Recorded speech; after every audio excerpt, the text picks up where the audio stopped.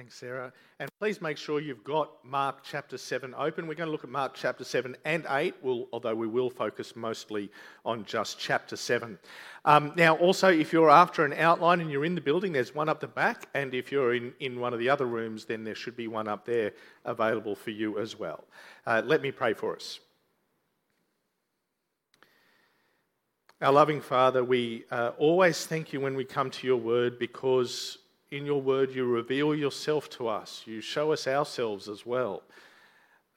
Your word is living and active, and it's sharper than any two-edged sword. And so, Father, we pray that you would incisively speak to us tonight, that you would show us those areas of our hearts and our actions that need to change. And then we ask that you would give us the will and the ability to change them for your glory's sake. And we pray in Jesus' name, amen. Now, many of you will know that since last November, I've been dealing with persistent chest pains. Now, originally they thought I had a thing called pericarditis, which is just an inflammation. Well, it's not just an inflammation, it's an inflammation. And you treat by basically popping Nurofen all the time, and eventually that's meant to work after a couple of weeks, and you don't have to worry about it anymore. But after further tests, I found out a few weeks ago that I've actually don't have an infection that's going to go away. I've got a genetic heart condition that's called hypertrophic cardiomyopathy. There will be a test on that later. Now, apparently, and this will mean something to people that know anything about genes, it means nothing to me, but my MYBPC3 gene has got a mutation in it. And that causes a thickening in a part of my heart. Now, what does this all mean? There's a whole bunch of things that they can do to address any symptoms that might arise from this condition. You know, there's medications they can give you, there's surgeries they can do, there's implants they can give you.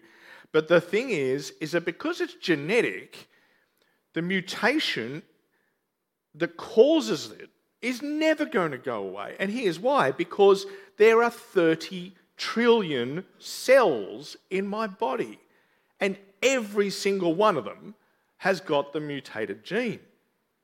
So that means that my genetic condition, because it's a genetic condition, is unfixable. And the only way for me to be rid of it would be if I was entirely remade without it. What we're going to see today in today's passage is that there is a far more serious heart problem that actually every single one of us has, and that every single one of us needs to come to terms with. It's a heart problem that actually needs a miracle of God to take it away. Now, one of the things that we've noticed over the last couple of months when you've been reading through Mark is that you'll notice that while he seems to talk in a way that says, and this happened, and then this happened, and this happened, there's actually a lot of structure to the way Mark does things. He regularly sets up patterns in the way that he groups the events of Jesus' ministry. Well, let me tell you, Mark's doing it again. And if you've especially got a paper Bible in front of you, it'll be easy for you to sort of look over and see it. Last week, Tony taught us from Mark chapter 6, where Jesus, remember, feeds 5,000 people in the wilderness. And then there's the dramatic boat ride where Jesus walks on water, and we're told that the disciples' hearts were hardened. All right? Mark that. Oh, that was a pun, not intended. Anyway, and then when we come to chapter 8, have a look at it. You're going to read about Jesus feeding 4,000 in the wilderness with loaves and fish, followed by a boat ride where the disciples are challenged about having hard hearts. It's like we're getting that, and then we're getting a different version of that over here. Now, that means we've got sort of two parallel stories that set up a framework. And so the question we need to ask is, what is the framework framing? Well, as we learnt last week, when the whole teaching about Jesus feeding a multitude in the wilderness, passing by the disciples, walking across the sea as if it's on dry land, that's meant to remind us of something significant that happened in the Old Testament. The great work of salvation in the history of the Jewish people. Their redemption from slavery in Egypt in the Exodus. Well, it appears that the Exodus parallels don't just stop there. God brought them out of Egypt. Why? to take them to the land that he'd promised, yes, but also because he wanted to meet with them that they might worship him. And that's what happens at Mount Sinai in the book of Exodus. God's people gather around him and he gives to them his law. And that law enabled an unholy people to dwell in the presence of a holy God. Why am I telling you that? Because that's what Jesus does right now.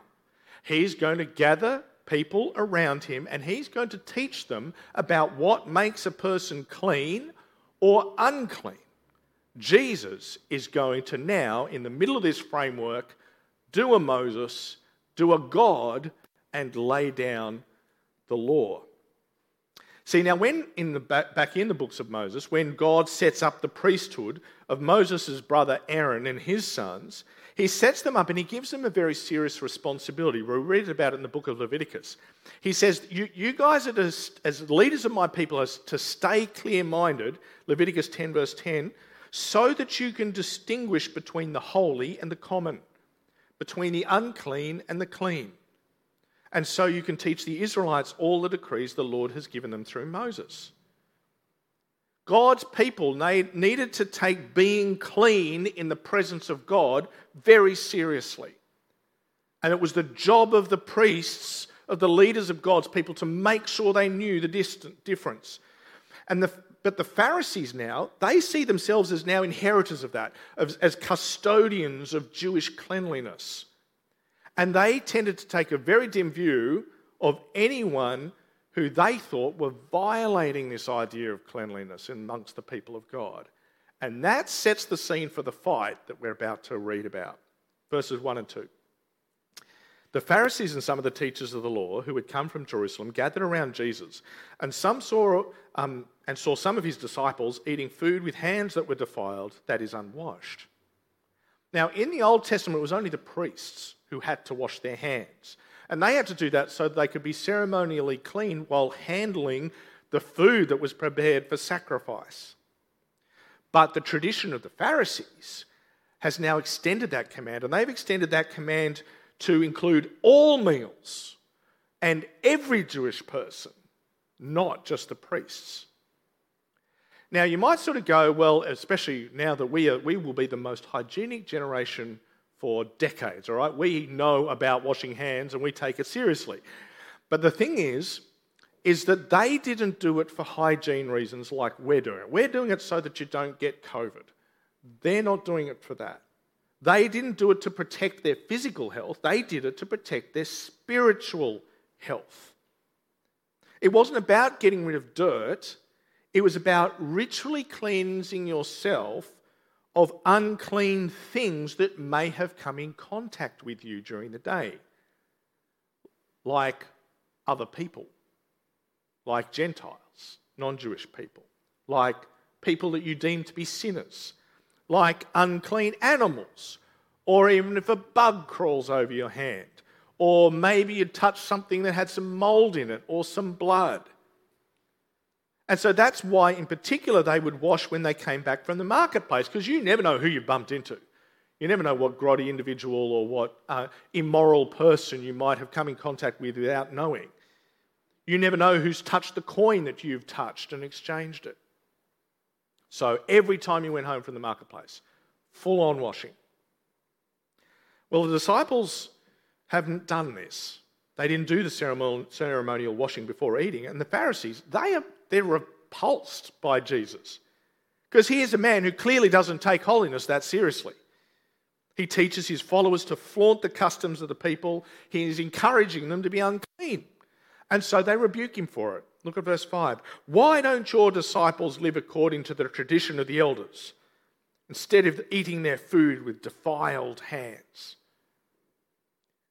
Now, it's important that we understand what they're talking about when they're talking about the tradition of the elders. They're not just saying what we're used to doing. All right? It's not a mild form of tradition. It's a very formal one.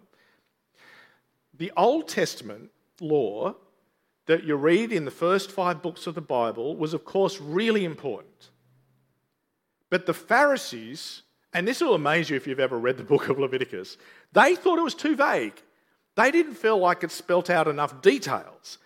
So much so that they thought you couldn't really apply it to all of the everyday circumstances you come across in life. And so what that meant is, over time, what the rabbis did is they built up an oral tradition of teaching where they would give interpretations and verdicts on the law that tried to apply the biblical law to every situation they could possibly conceive of. But the critical thing to understand is that for the Pharisees, over time, this oral tradition was considered just as authoritative as the Bible itself. Just as authoritative as the law of Moses was their interpretation of what they thought the law of Moses, or how they thought it applied to everyday life. Now, eventually they wrote all of this Pharisaic tradition down in order to preserve it, and that's what's known as the Mishnah, if you've heard of that. Now, let me tell you, it is huge. My copy of the Mishnah is 789 pages long, and it is very, very specific. Do you know that the rules related to washing vessels alone is 45 pages? 45 pages of specific laws about how to wash a vessel. Compared to that, washing hands is only 7 pages long. So if you've had to read a paragraph on how to wash your hands appropriately for COVID, forget about it. That is nothing. 7 pages on how you are to ritually wash your hands. Now, I'm going to read an excerpt or two of it in a podcast tomorrow, and you'll get the picture. Well, the Pharisees saw their tradition. Why did they do this? They saw it as being kind of a fence that you'd place around God's law. They thought that by building these extra specifications of how it all applied, that they would be protecting God's law from being violated. But what Jesus is about to point out is that they actually did the opposite. What they built around the law broke God's law. And Jesus is certainly not going to get lectured on law keeping by these people. So have a look at verse 6 to 8. He replied, Isaiah was right when he prophesied about you hypocrites. As it's written, these people honour me with their lips, but their hearts are far from me. They worship me in vain. Their teachings are merely human rules. You have let go of the commands of God and are holding on to human traditions. If you're picturing somebody perhaps selecting fruit at a fruit market, it's like the Pharisees have picked up the word of God and God's commands and gone, nope, I'm putting that down. I'm going to pick up the laws that we've made up. Now, the word hypocrite, as I've mentioned in previous talks, it means actor. All right, it's about putting on a show. Well, Jesus tells these religious officials that they're a bunch of actors, and that they're no different from the false prophets and from the unhelpful priests of Isaiah's time 800 years earlier. In fact, so much so that Isaiah's prophecy, Jesus says, you know what? It's actually talking about you. He directly applies Isaiah's prophecy to these people. Now, one of the themes of Isaiah is that God was judging Israel for their fake religion. And what his problem was is that while there was poor and the needy, they're going hungry, injustice was rife, corruption was everywhere, but they still went through the motions of their religion. So they're still rocking up to the temple and they're still offering sacrifices and thinking themselves holy, while they're doing all of this other stuff on the side. And so while they were honouring God with their lips, their hearts were a long way from him. Their worship was vain. It was all appearance. It had all the substance of Hollywood. But in the passage from which Jesus is quoting, Isaiah 29, if you read further, as we did, you'll see that God is going to bring about a time of reversals as well, where hidden things are going to be exposed. Verse 15 of Isaiah 29, woe to those who go to great depths to hide their plans from the Lord, who do their work in darkness and think, who sees us? Who will know? Well, what Isaiah is saying is God knows, and God doesn't like it, and he's going to call it to account. The Pharisees take these traditions that the scribes have invented over time so seriously, but they have also neglected the things that God really cares about, his commands to love God and neighbour. Their focus wasn't on God where it should be, but on their own activity. And Jesus cites a very important example to prove his point. That is the command, one of the 10 commandments, the command to honour your father and mother. Have a look at verse 9.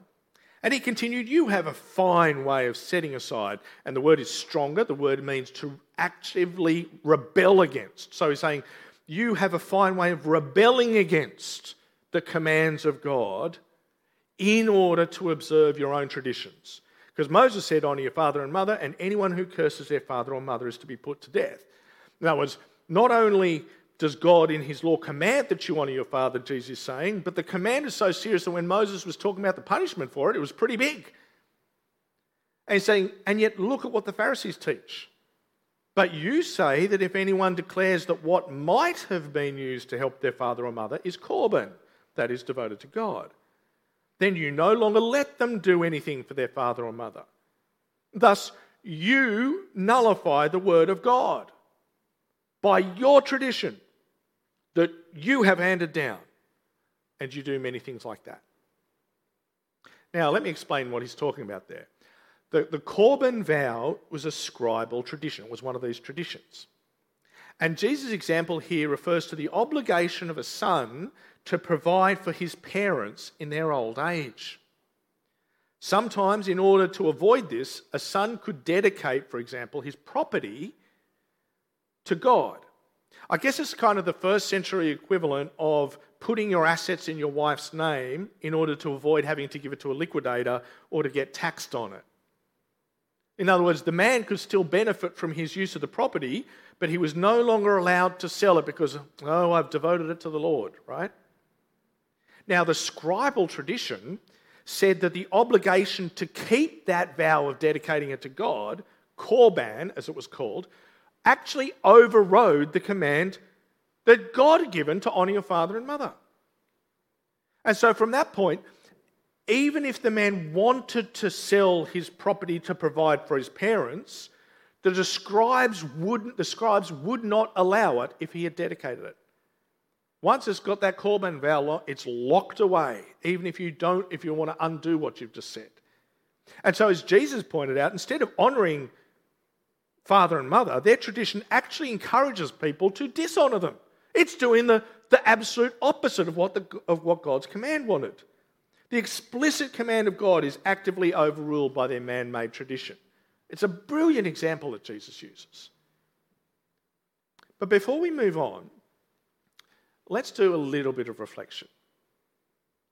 What do you think? Can Christians do the same kind of thing? What are some of the man-made traditions that we have that push the commands of God into the background? Now, I was pondering that this week, and one of the clearest parallels that I can actually think of really closely of what Jesus is criticising here is Christian liberalism. And that is, sadly, that's not uncommon in Anglican churches in Australia or around the world, but it's also common in other denominations as well. Liberal Christianity maintains a delight in ceremony and the liturgy and in ornate robes and dressing up in those things and wearing your clerical collar whenever you get the opportunity and cathedrals and sacred spaces. Very, very religious. Liberal Christianity even talks piously about love and unity and worship. But then in word and in practice explicitly and boldly overturns what God has said is right or wrong. What is God has spoken clearly in his word to say is moral or immoral. They will flip it on its head and say the opposite. They will deny the authority of God's word. And then they will even slander or persecute those amongst them that would uphold God's word. Now, tell me that is not honouring God with one's lips while it's maintaining a heart that actively rebels against his rule as he has expressed it in his word. But we can all be vulnerable to this human conceit, and it's worth pondering. Any time that I avoid doing what God explicitly says he wants me to do, while claiming some kind of moral high ground while I'm doing that, that fits well and truly into this Pharisaic box. I guess you could say that Pharisaism is when we make an idol out of our cultural practices or beliefs or traditions so that we actually feel righteous when we're disobeying the Word of God. Now, if you detect that in yourselves, what do you do? Or if it's pointed out to you, what do you do? Well, what we need to do is we need to listen very carefully to that correction and make the changes that we need to make and repent. Well, the Pharisees are hypocrites whose hearts are far from God. But Jesus is also concerned at the misunderstanding that their teaching has had on all of the people that have heard it. And not just heard it immediately, but have heard it for hundreds of years. The whole hand-washing thing actually reveals another serious error. And in fact, it's so serious that Jesus says, right, stop everything. He calls the crowd. He says, come in, gather around me. I need to tell you something. And you need to listen, and you need to make sure you understand this. He's about to teach the people about what separates the holy from the common. The uncleanness that concerns God doesn't originate outside of a person, but inside them. Verse 14. Jesus called the crowd to him and said, listen to me, everyone, and understand this. Nothing outside a person can defile them by going into them. Rather, it's what comes out of a person that defiles them. Now, the disciples don't get it for a change. And you get the impression that their slowness is starting to irritate Jesus just a little bit. Verse 18. Are you so dull? He asked. Don't you see that nothing that enters a person from the outside can defile them? For it doesn't go into their heart, but into their stomach and then out of the body. In saying this, Jesus declared all foods clean. And it's kind of saying, look, you could eat a bucket of dirt and in a day or two it's out of your system. That kind of uncleanness is temporary and it is purely physical. When God speaks of uncleanness, that's not what he's talking about. So, for instance, in the Old Testament laws, they didn't declare eating a lizard to be unclean because God thought lizards were icky. All right? The laws were there so that Israel could demonstrate that they were not like the nations around them.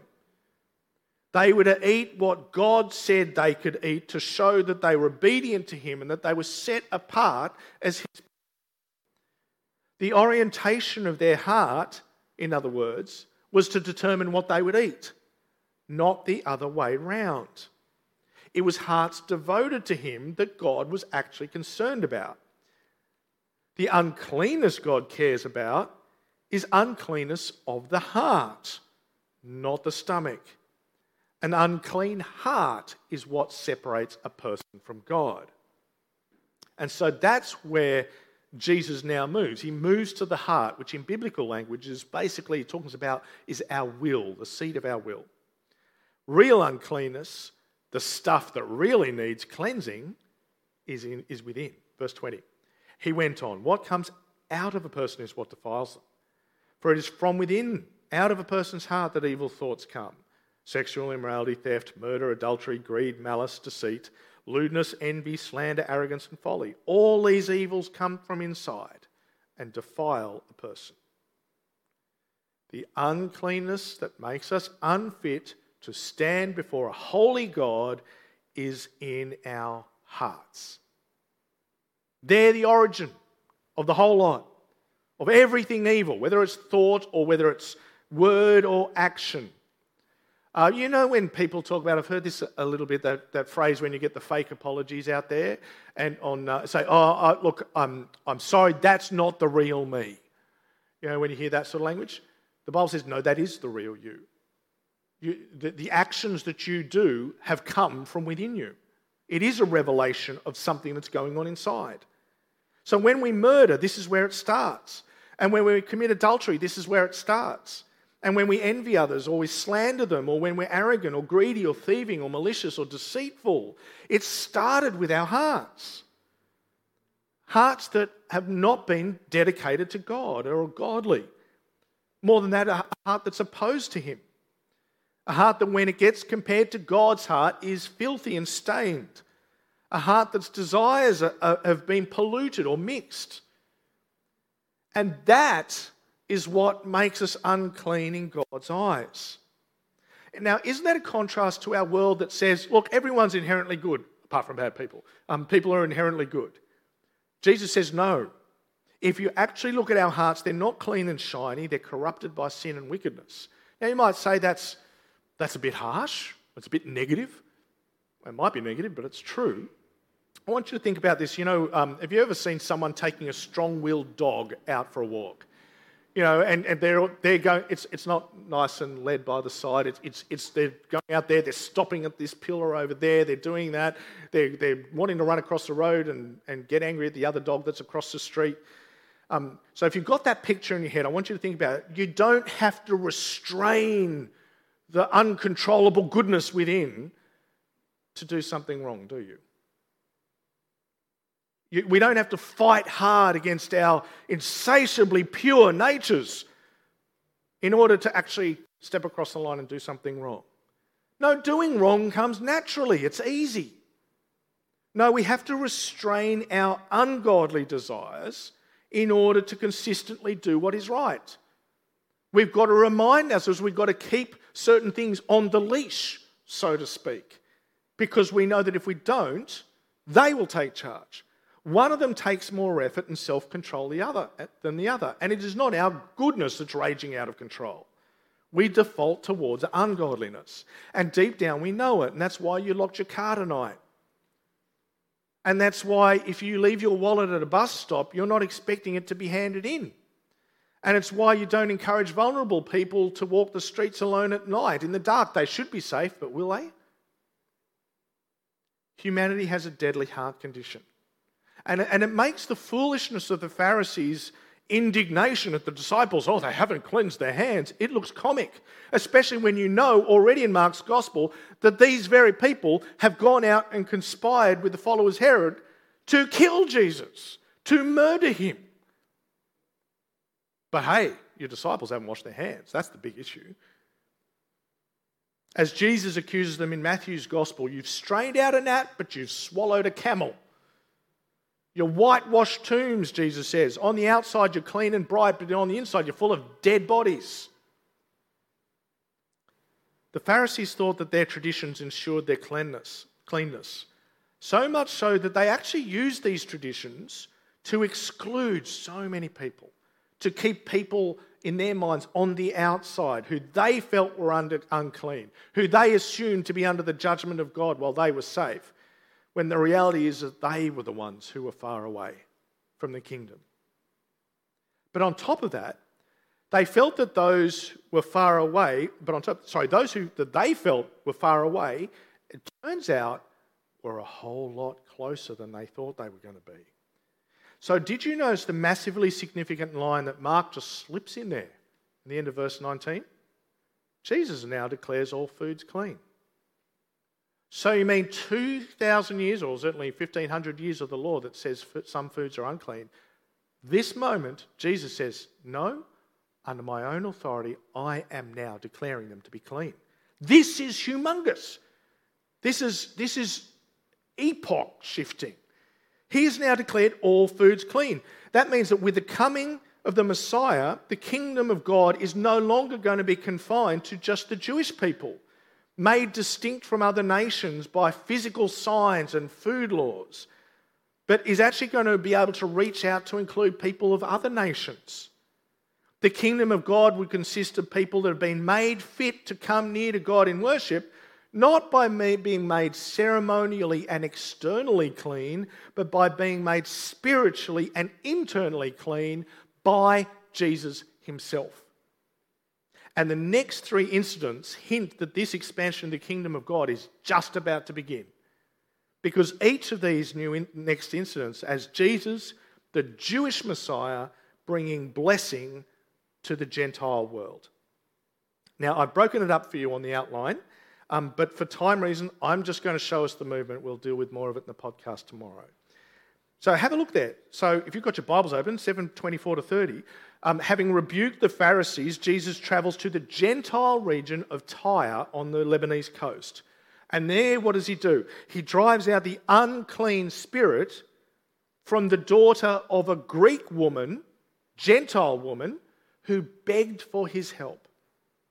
And so what you get is a Gentile girl made clean from the inside by the Jewish Messiah. She has now been made ready for worship. But she's Greek. And he then goes to Sidon. And let me tell you, if you read the Old Testament, Sidon has a very bad reputation. Again, it's an unclean and Gentile city. And they beg Jesus to help. This time, a man who was deaf and mute. And Jesus touches this man, and he unblocks his ears so that he can hear, and he unblocks his mouth so that he can speak. Not a random miracle, but one of deep significance, as the man has now got ears that can listen and a tongue that can speak clearly. He now has ears to hear. He now has a tongue to proclaim. He can hear Christ and preach him and the kingdom. And the people throughout that region also speak. Verse 37, people were overwhelmed with amazement. He's done everything well. Everything Jesus does is he brings healthiness. He brings goodness to everything and everyone he touches. He is a cleansing, healing presence. And so we come to the third scene, where Jesus travels from Gentile Tyre and Gentile Sidon to Gentile Decapolis on the other side of the Sea of Galilee. And what does he do there? Exactly the same thing that he did on the Jewish side of the lake. He shows his compassion as he feeds the multitude in the wilderness. So the God who saved his people, the Jews, is now on the other side of the sea, saving Gentiles too. In Jesus, God's blessing is coming to the nations in fulfillment of the promise of Abraham, to Abraham. It's a huge thing. It's a huge movement. Friends, all of humanity, Jew or Gentile, has a heart problem. Because from our hearts are where our sin resides and out from which our sinful actions and attitudes spring. It's our hearts that separate us from God and make us unfit for worship. So our hearts are what needs fixing. But Jesus has shown that he's the one who can and does make unclean things clean, whether they're Jewish or Gentile. He can drive out our uncleanness from the inside, open our deaf ears, loosen our bound tongues, that we might gather around him and be blessed. But we haven't yet heard from Jesus about how he's going to do all of this. How does he cleanse our hearts from sin? Well, that startling moment is going to come next week, when Jesus discloses just what the cost will be for our heart cleansing. And that will be his own perfect life given in exchange for ours. The cleanness of the clean, shedding his innocent blood for the sake of the unclean and the guilty. Now, later on, Jesus would commission a former Pharisee, the Apostle Paul, to be his messenger to the Gentile world. And Paul would bring them this beautiful word in the book of Ephesians. Remember, this is a former Pharisee saying this, and hear how revolutionary it is. Therefore, remember that formerly you who were Gentiles by birth and called uncircumcised by those who call themselves the circumcision, which is done in the body by human hands. Remember that at that time you were separate from Christ, excluded from citizenship in Israel, foreigners to the covenants of the promise, without hope and without God in the world. But now, in Christ Jesus, you who once were far away have been brought near by the blood of Christ. Now, friends, the first question for everyone listening has to be this: have you come to Jesus and asked him to cleanse you? You have a heart problem, it needs doing. Have you actually come to Jesus and asked him to cleanse you, to take your sin-diseased heart and make it completely new? If that is what you long for, ask him, because it's what he came to do. And do it tonight and let someone know that you've done it. You who have been far away can be brought near to the living God, forever made fit for worship. Just ask for his forgiveness and put your faith in Christ. But for all of us, when you consider the cost of our cleansing, you can see why Jesus has no time for the Pharisees' trivialities and hypocrisy, because he knew what he was going to do to pay for this and to really make us clean. We Christians need to be on our guard for the same kinds of things. Though made clean, and though we are reassured that the good work that God has begun in us, he will bring to completion until the day of Christ, we also know that this side of heaven, our hearts will still be drawn to what they shouldn't. So if you're stumbling with sin a little bit at the moment, I want to say yes, address your behaviour. Do that promptly. But even as you do, you need to recognise that there is a more important question that you should be asking yourself. And that is, what truth of the gospel is my heart ignoring or denying? So in other words, if I have tripped over because into lust or greed or malice or envy or something like that, sure, stop doing it. Work on that sinful action, yes, and stay away from it. But more importantly, you've got to ask an internal operations question, and that is, you've got to look to the heart solution, because it's actually the symptom of a heart problem. So go to what the heart thing is. Examine yourself and ask, what's the heart issue here? Let me put it in the positive. What is my clean heart solution to this? How do I foster a heart that is prepared to trust God? How can I foster a heart that's prepared to wait for his timing instead of taking it for myself? Because that's what my issue's been. I need to foster a heart that's prepared perhaps to leave justice to God instead of taking it myself. I need to foster a heart that knows that God sees what's going on, and so I don't need to self-promote all the time or envy other people's advances. What do I not believe about God's wisdom such that I would go to a lie instead? What do I not believe that God will give? What do I not believe that God will provide for me physically or emotionally? You see what I mean? It's what's the heart thing that's leading me to do this?